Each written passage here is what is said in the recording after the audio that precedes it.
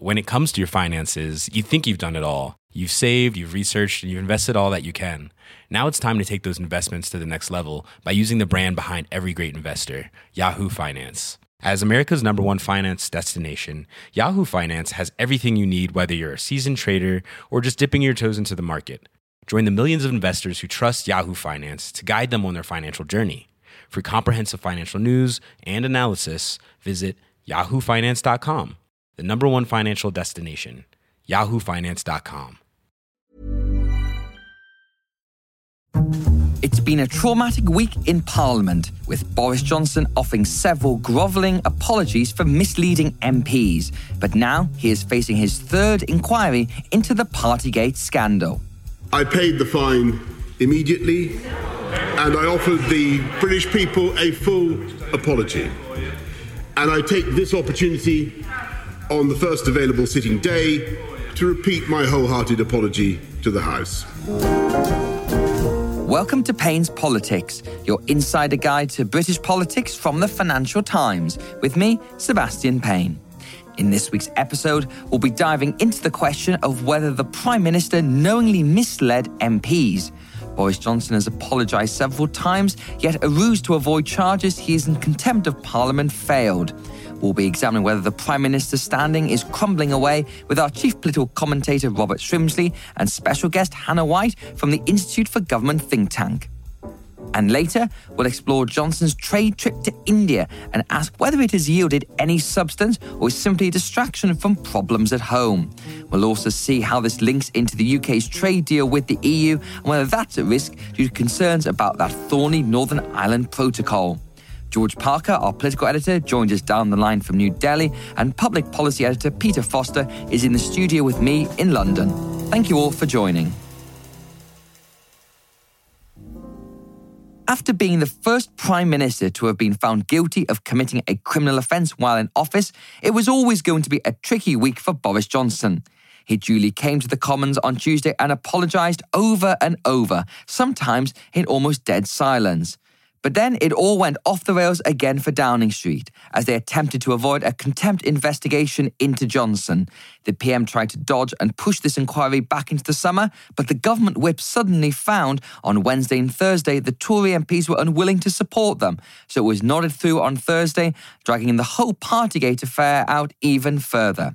Angela Rayner, the deputy leader of the Labour Party, argued in the Commons that the whole affair is dragging the Tory party into disrepute. The Prime Minister is leading the Conservative Party into the sewer. It's now up to members opposite to decide whether they follow him. It is up to members to decide whether it is a red line for the Prime Minister of this country to break the ministerial code, break the trust of the British public and get away with it.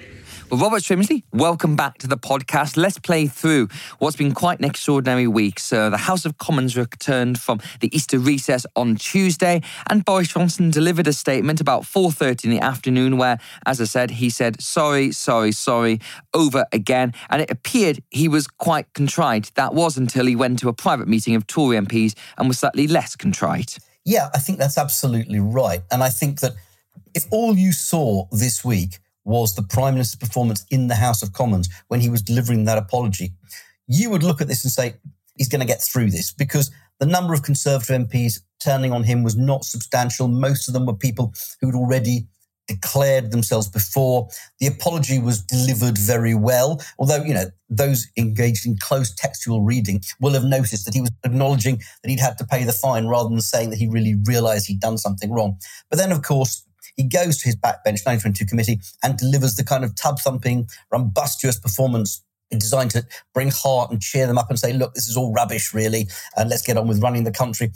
And it's briefed out, word gets out, and the whole facade of humility crumbles. And after that, it just gets very, very difficult for him. And I think the fundamental problem that Conservatives have when judging this is that he's not particularly sorry. He doesn't think he's done anything wrong. And they know that actually the fine, which we've been discussing so far, is only one of a number that he could be hammered with, and that the other ones are for things which look far worse. So if he thought this was going to draw a line under it, I think he's wrong.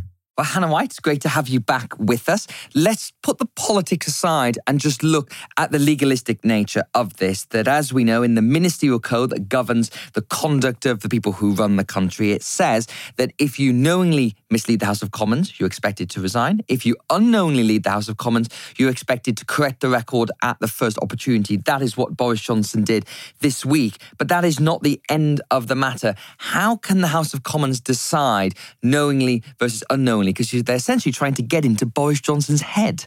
I think it's a really good thing that the House of Commons, from the point of view of the House of Commons, has pursued this, what's called a Privileges Committee investigation, because it's not okay for lots of MPs to raise the question about whether the Prime Minister has lied to the House, but Parliament to just let that go and do nothing about it. So what they have done is say, well, actually, we have this mechanism, the Privileges Committee, which can look at whether the Prime Minister has committed a contempt against the House by misleading it. And what they will be able to do is have oral evidence hearings. They'll be able to bring in witnesses. They will be able to call for papers and records. Whether they get anything beyond what Sue Gray will by that point have published, because we know that they're not going to start their investigation until the Met Police have concluded theirs, and we know that the government has committed to publishing the full Sue Gray report immediately after the police finish their investigations. So at that point, the Privileges Committee will begin.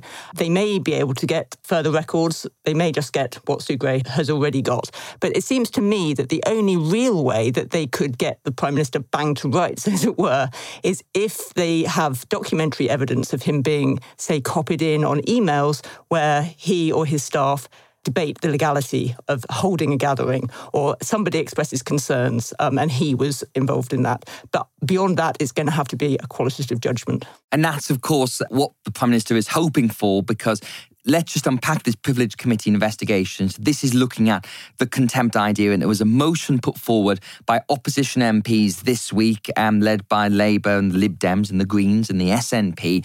And at first, there was talk that the Tories would just vote this down, saying we don't need an investigation, we've got all these other things going on, and we can get on with our lives. But then the government put forward this amendment, which would have delayed a vote on the investigation until the summer. And then it seems suddenly, on Thursday morning, support for that amendment evaporated, and they ended up backing the Labour motion, which the wording of the Labour motion is admitting that the Prime Minister misled the House, and Tory MPs just nodded it through without a formal vote. It's remarkable to me that the government sort of ended up where it probably should have started. It should have just let this vote go through, I think, because, actually the Labour and opposition motion said we're not going to start this investigation until after the police have concluded theirs.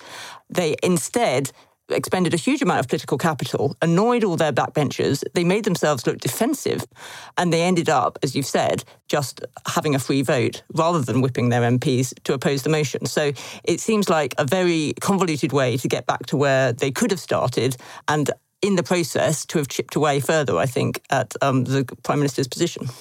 I think this is a key point in a way, because although the Privileges Committee is at one level really important, and were it to conclude that he had misled the House, that would historically put him in a great deal of trouble. I think in the end, one has to separate out the parliamentary process from the things that will actually do for Boris Johnson, if anything is. And the thing that will do for Boris Johnson is when his MPs no longer feel it's in their interest or that it is safe for them to be defending him. And what happened with this motion this week is that a significant number, enough for the Tories to feel they were going to lose this vote, said, we don't want to put our names to a motion that's clearly designed to shield the PM and get him off the hook. And that's the key fact here. And it's going to be the key fact in determining his fate in the end, because leadership crises, they never peak first time. They're rather like waves coming up on a beach when the tide is coming in, and each wave gets a little bit higher, and then eventually one overruns all the sand, overruns the leader. What we're seeing is wave after wave, and Boris Johnson's been quite successful up till now in pushing them back and holding the line. But what we saw this week was a moment in which a significant number of MPs said, we're just not prepared to put our names to motions defending you. Now, not enough to do for him yet, but that I think is the real significance, that MPs feel uncomfortable defending him. And it reminded me as well, when I saw some of the exchanges in Parliament on Tuesday, they were received in dead silence, including Keir Starmer's rebuttal to the Prime Minister's statement there. And that gave me eerie echoes, Robert, of those final days of Theresa May when she was desperately trying to shore up her position, and it was just a stony silence on the Tory bench. Now, we're not obviously anywhere near that point yet, and I completely agree with you. It's going to be when Boris Johnson looks like a clear electoral liability that he will go. But this does feel the significant thing, is that support has really shifted away from underneath the Prime Minister, and it's very hard to rebuild that once it's gone. I think that's absolutely right. Clearly, the big moment that's coming in the next few weeks are the local elections. And that, I think, is going to be quite decisive, or it has the potential to be quite decisive in determining his future. If they're disastrous for the Conservatives, I think he's finished. If they turn out to be unexpectedly good, then I think he is probably going to be able to get through this. But if, as is probably the most likely outcome, they're good in parts and bad in parts, MPs are going to have to make judgments. But they're clearly going to wait until the local elections. But I think at that point, they're going to take a hard look at this and say, are we going to get through the next election? And that's always been the fundamental calculation. It's never been a morality play. It's is he taking us down, or can we get through this? I think the Prime Minister really tried strenuously to do this week, including on Tuesday with his apology, which very quickly segued into a statement about what he'd been doing on Ukraine. He tried to move the agenda on. And I think where Conservative MPs have been left at the end of this week is with a very clear sense that they're not going to be able to move on from this as quickly as the government would like. They've got potentially further fines, they've got Sue Gray, and then they have the prospect of this Privileges Committee investigation, which could run right into the autumn. So they've now got to weigh in the balance the fact that they are going to be continuing to talk about Partygate for some months to come. Well, someone who has come to that same conclusion and has got fed up is Steve Baker, who is a former minister, very prominent backbench Tory MP, a very successful campaigner. And he actually said earlier in the week that he thought Boris Johnson should be given forgiveness. But then on Thursday, he changed his mind. I have to say, I'm sorry that for not obeying the letter and the spirit, and I think we have heard that the Prime Minister did know what the letter was. The Prime Minister now should be long gone. Yeah. Madam Deputy Speaker, I'll certainly vote for this motion, but really, the Prime Minister should just know the gig's up. There is a feeling, Robert, that more Tory MPs are privately coming to a view similar to Steve Baker, even if they're not saying it in public. And part of that is because if Boris Johnson was to be removed or forced out, there is no obvious successor. And in some ways, many in Boris Johnson's inner circle have been saying quietly, the fact Rishi Sunak was fined is actually keeping the Prime Minister in place, because if he hadn't been fined and was in a stronger political position, then things could be very different right now. Rishi Sunak was the plan B, and he was a good plan B for a while. He really looked the business. He had substantial national popularity, extended beyond the party, obviously easily done when you're doling out loads of money on furlough schemes. But nonetheless, he represented a prospect of renewal for the Conservative Party. I think actually even before the fine, his star had waned substantially. He'd made a number of political misjudgments. Tory MPs are angry about the tax rises.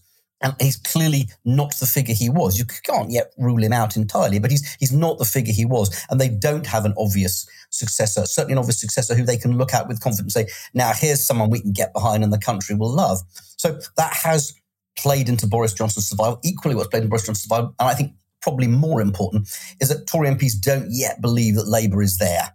They're not convinced that its poll leads amount to very much. They're not convinced there's a real enthusiasm in the country to make Keir Starmer Prime Minister, so they're not yet that frightened. And I think that's always been the fundamental point for them is, do they think that for all the problems that Boris Johnson has, when it comes to that crunch, when it comes to that moment in the ballot box, these decisions aren't made in a vacuum? Are people really going to say, yeah, I want Keir Starmer as Prime Minister? At the moment, not enough of them have moved over the line that says, yes, we're doomed if we keep him. And when you look at the people who are speaking up, you're not seeing many surprising voices yet. You're not seeing people who've been keeping quiet or who you would regard as a bellwether for the centre ground of the Conservative Party. So it hasn't happened yet, but I do think there's a huge bunch of waverers waiting to be given permission to turn on him by something like bad local elections. Hannah, if we just stand back and look at where Parliament is after this week, it's been quite a tawdry week in a way, and we'll look at this and think this whole row's left politics in a particularly good situation, that obviously we've had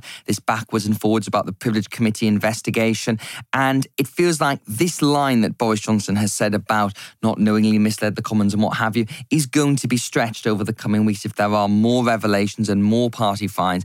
And There's been an interesting debate about the L word, lying, because traditionally you're not allowed to use that kind of language in the House of Commons except when you're looking at debating on particular motions. And I think a lot of people just look at the whole debate and politics about it and just say it's all just a mess, a real mess, and the systems for accountability are not working well. Do you think there's any truth to that? Well, I do think it's been completely inexplicable to the public how you can be sanctioned more seriously for accusing someone of lying in Parliament than you can be for actually potentially lying yourself. And I think that has been bad for Parliament.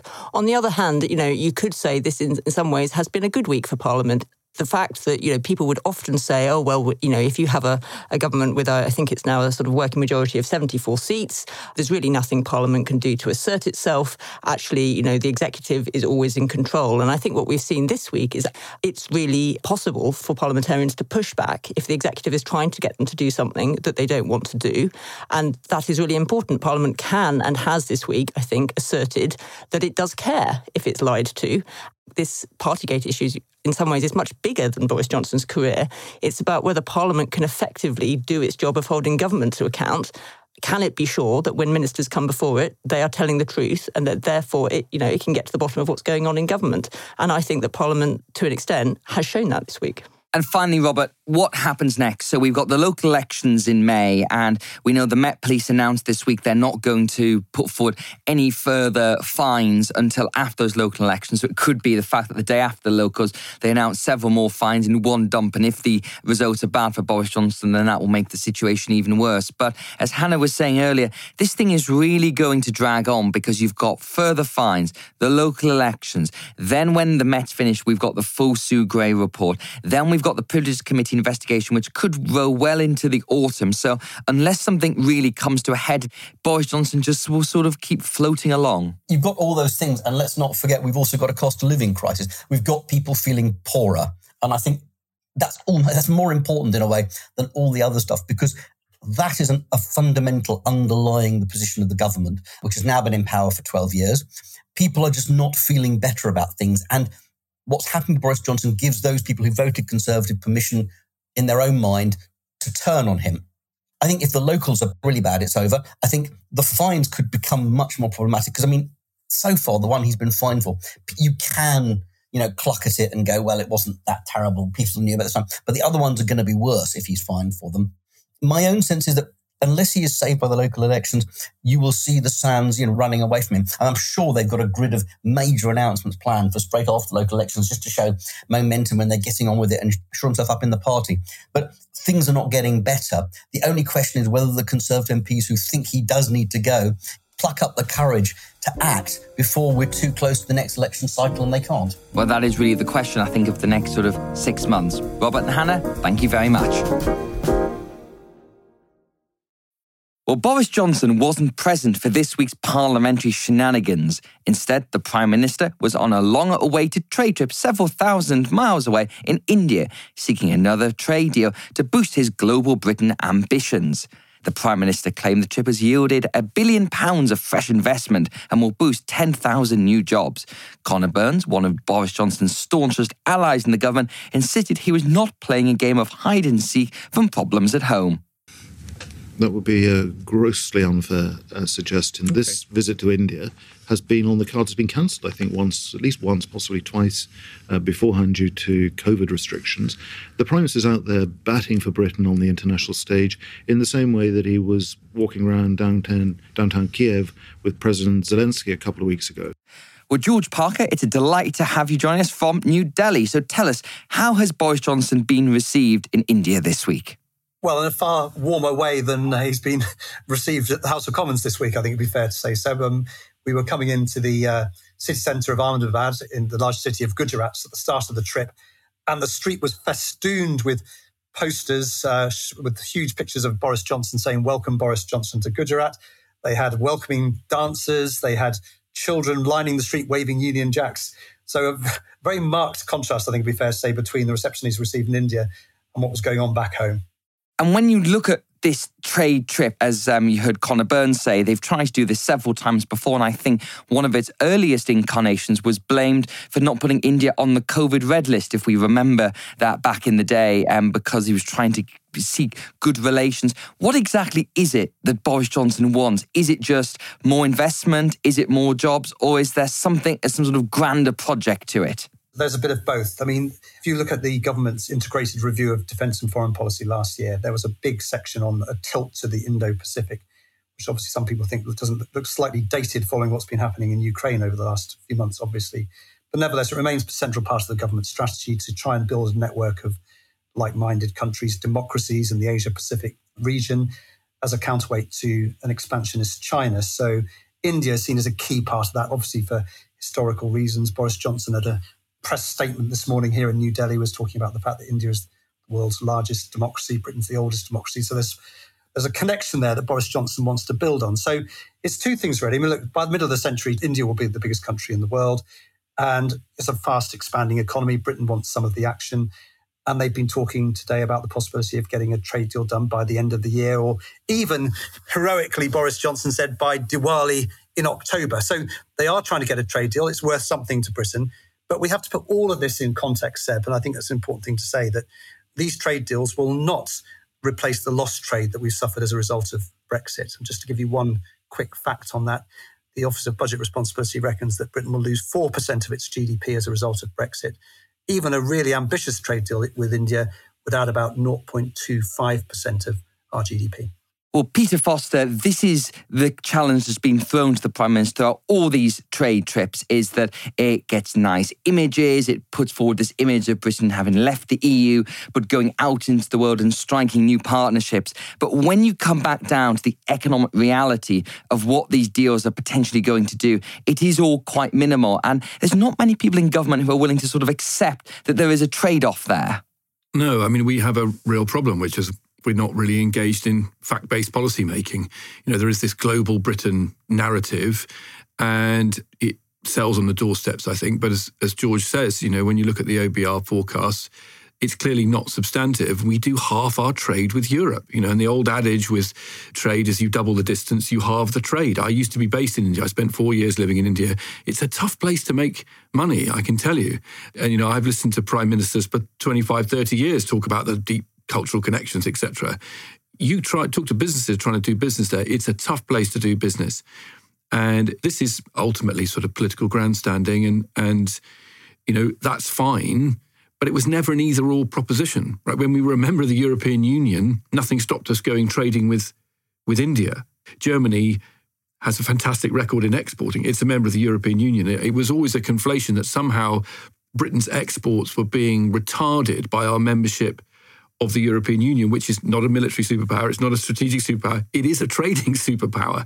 And, you know, now we've left, I guess, you know, it's not surprising that the government has to build a counter-narrative, even if it's not entirely based on much economic substance. One interesting element of this economic substance, George, is this issue of visas and migration. And we saw some striking trade stats that came out this week which showed a large increase in non-EU migration to the UK over the recent period. And that is sort of to be expected if you look at how the new points-based immigration system is structured. But the fact is, this has always been one of the big blocks for a trade deal, that the government's been quite reluctant to talk about significantly liberalising their visa regime with India. Yep, that's exactly what Boris Johnson said when he first landed. Yes, it's an extremely sensitive issue. And I've been on several prime ministerial trips to India where the advanced publicity is all about improved trade relationships and so forth. And the first thing that happens, the British Prime Minister gets down the steps of the plane. First thing that comes up is how many more visas are you going to give us for our students and for our workers? The Prime Minister will mumble something not very obliging, and then the tour ends in disappointment. This is a bit different, though, Seb. The backdrop, as you said, is slightly different. That since Brexit, there's been a removal of the cap on skilled workers, the so-called Tier 2 visa route, and 40% of those visas in the last year were given to Indian citizens. So there's been a big increase there. And as you say, on the flight out to Gujarat, the Prime Minister pointedly said that Britain was short of several 100,000 workers, mainly in IT and programmers. And of course, those are the kinds of people that India would like to send to the UK. So the idea of immigration being a block to a future trade agreement seems a bit less likely now. And At the press statement I've just been to in the last half an hour, Narendra Modi, the Indian Prime Minister, talked about the living bridge between India and the UK, by which he means the 1.5 million people of Indian descent living in Britain. And he said he wanted to strengthen that living bridge, which is another indication that visas will be a key part of the negotiation. But Peter, doesn't that risk some kind of potential backlash at home? Because if we think back to the Brexit referendum and that take back control message, yes, it was people campaigning for Brexit said it was about control of borders, not reducing migration. But, as people have heard me bang on a lot, I spent a lot of time driving around those places that voted for Brexit. And a lot of people did do it expecting less migration. And this sort of strategy Boris Johnson is putting forward could actually see overall increase in migration, even if it is more skilled migration. Could there be a potential reckoning for the Tories there? It depends how you frame it, doesn't it, Seb? People don't want uncontrolled immigration. That was always the issue about free movement of people, was we couldn't stop it. Every Polish, Romanian, Hungarian, and when you were on your coffee break, half the people spoke Polish, and you felt overwhelmed in communities, particularly where you got clusters of Eastern European, and it was mostly Eastern European migration in, Lincolnshire, picking leeks, whatever it might be, it became very difficult. If you frame migration differently and you say you need migration to grow the economy, to create higher value-added jobs, etc., then you get a different outcome. Because what we've seen since Brexit actually is a lot of Europeans went home because of COVID. A lot of UK workers left the workforce or stayed in education, and we've had a real skills crunch, and that is really constraining the ability of businesses to grow and the economy to be productive. So as long as you're allied with a skills package, but as long as you're allied with a nominal skills package where you're growing homegrown skills as well, if you're topping up with foreign skills, particularly in higher skilled areas, maybe you can sell that on the doorstep. You'd be a better judge than that than me, Sam.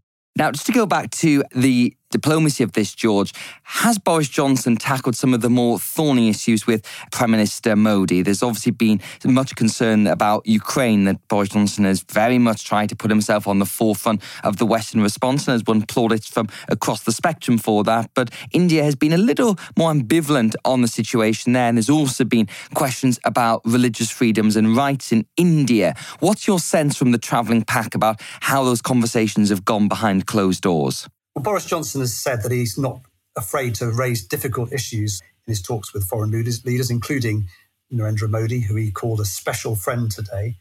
But the fact is, he's been tiptoeing around the question of Ukraine without any shadow of a doubt. I mean, look, India has refused to condemn the Russian invasion of Ukraine. They've called for a ceasefire, but they've refused to criticise the aggression for reasons we understand well. New Delhi has a long-standing diplomatic relationship with Russia. It sees Russia as a counterweight to Chinese power in Asia. And Russia supplies a huge amount of military hardware to India. So there is a particular diplomatic and military problem for India. But nevertheless, you get the very firm impression that Boris Johnson didn't want to rock the boat at all. So in the joint statement he's just given with Narendra Modi, he didn't mention Russia or Ukraine once, the British Prime Minister. He talked about autocratic coercion in the region growing, but refused to mention Russia itself. And on the other issue you mentioned, the intercommunal tensions in India, it's been obviously very well known that Modi is accused of marginalising Muslims in India. And at the moment, a big story in the press here in India is about the bulldozing of a Muslim neighbourhood in northern Delhi. This incident has featured a number of JCB bulldozers and earth movers. And so the Indian press over the last few days has been full of stories about JCBs going in and clearing this Muslim neighbourhood. It's been referred up to the Supreme Court. So it didn't go down very well, I think, with many commentators here and certainly with Muslims in India when Boris Johnson's first visit in Gujarat was to a new JCB factory. A diplomatic misstep, I think you would say, though Boris Johnson's been quite unapologetic about it this morning.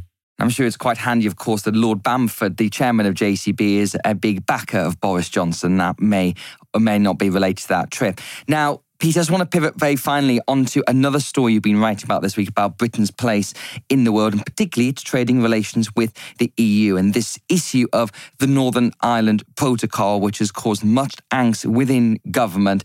And this is what Jacob Rees-Mogg had to say ahead of a story that you wrote on the front page on Friday morning. Well, the protocol itself contains the procedure for its being superseded.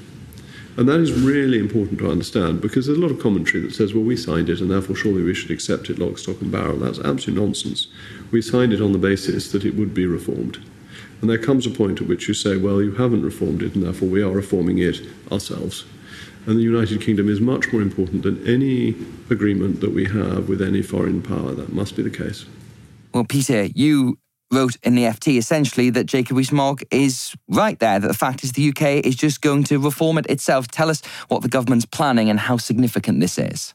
It was really interesting. Jacob Rees-Mogg, after that quote, was asked, well, what are you going to do? What are you going to do? And he said, I can't say because the elections, the wheels are in motion. And what we reported today is what they are planning, which is a Northern Ireland bill to be introduced, probably not in the Queen's speech, but quite soon after, that would create a piece of legal architecture, Seb, that essentially allows the British government to unilaterally set aside, neuter, disapply the key bits of the protocol, which is Articles 5 to 10, which are the bits that govern the fact that under the deal Boris signed, Northern Ireland, part of the United Kingdom, has to follow EU laws and rules for goods. And that creates the border in the Irish Sea that Boris Johnson himself and the MPs on the right of the party find, frankly, unconscionable. And they think that the EU has implemented this protocol in a very heavy-handed way, in a way that undermines the Good Friday Agreement, undermines the place of unionists.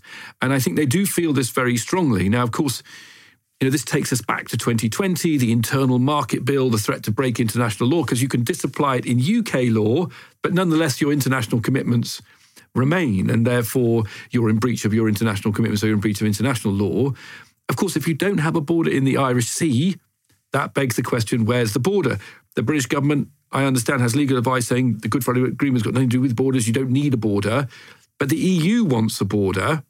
So then, if you're not going to have the border in the Irish Sea and you're not going to have a land border back in Ireland, you have no border. So then Ireland's place in the single market gets crunched, and then you get a very visceral reaction from the EU, which is what we saw in the autumn, actually, where David Frost, as was the Brexit leader, wanted to get into this space about creating new facts on the ground. The EU threatened to cancel the TCA if we really got into that space. So do you want a trade war over Northern Ireland? That's the kind of the end stop. It's quite a radical piece of legislation that's being drafted, as I understand it.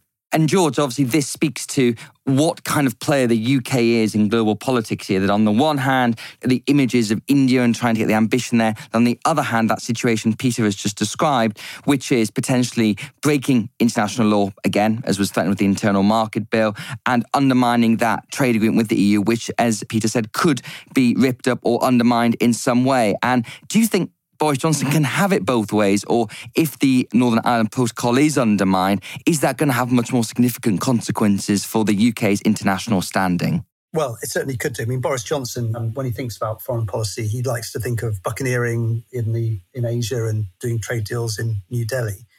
But as Peter was saying earlier on, the fact of the matter is that almost half of our trade is with the European Union. If the European Union reacts in an adverse way, which is entirely predictable, to this kind of emergency legislation that Peter was reporting on there's the danger of trade reprisals. And I'll just go back to the point I was making at the start on the level of trade between Britain and India compared with the level of trade between Britain and the EU. One key fact on this is that we sell twice as much to Belgium as we do to India. And if further barriers are put up by the EU as a trade reprisal to whatever we do in Northern Ireland, then that will have a serious impact on the UK economy. Well, George and Peter, thank you very much for joining us. And that's it for this week's episode of Payne's Politics. If you like the podcast, then we'd recommend subscribing. You know where to find us, or the usual places you receive your podcasts. And while you're there, you could leave us a positive review and a nice rating. And also, we must mention the FT's shiny new product. FT Edit is our app that features 8 pieces of in-depth journalism a day, handpicked by our top editors that will hopefully inform, explain, and maybe even surprise. It's better than doom scrolling. It's available for all iPhone users. Just search FT Edit on the App Store. The first month is free. It's 99p a month for 6 months after that. I certainly think it's well worth your time. Payne's Politics was presented by me, Sebastian Payne, and produced by Anna Dedder and Howie Shannon. The sound engineers are Breen Turner and Yang Sigsworth. And until next time, thanks very much for listening.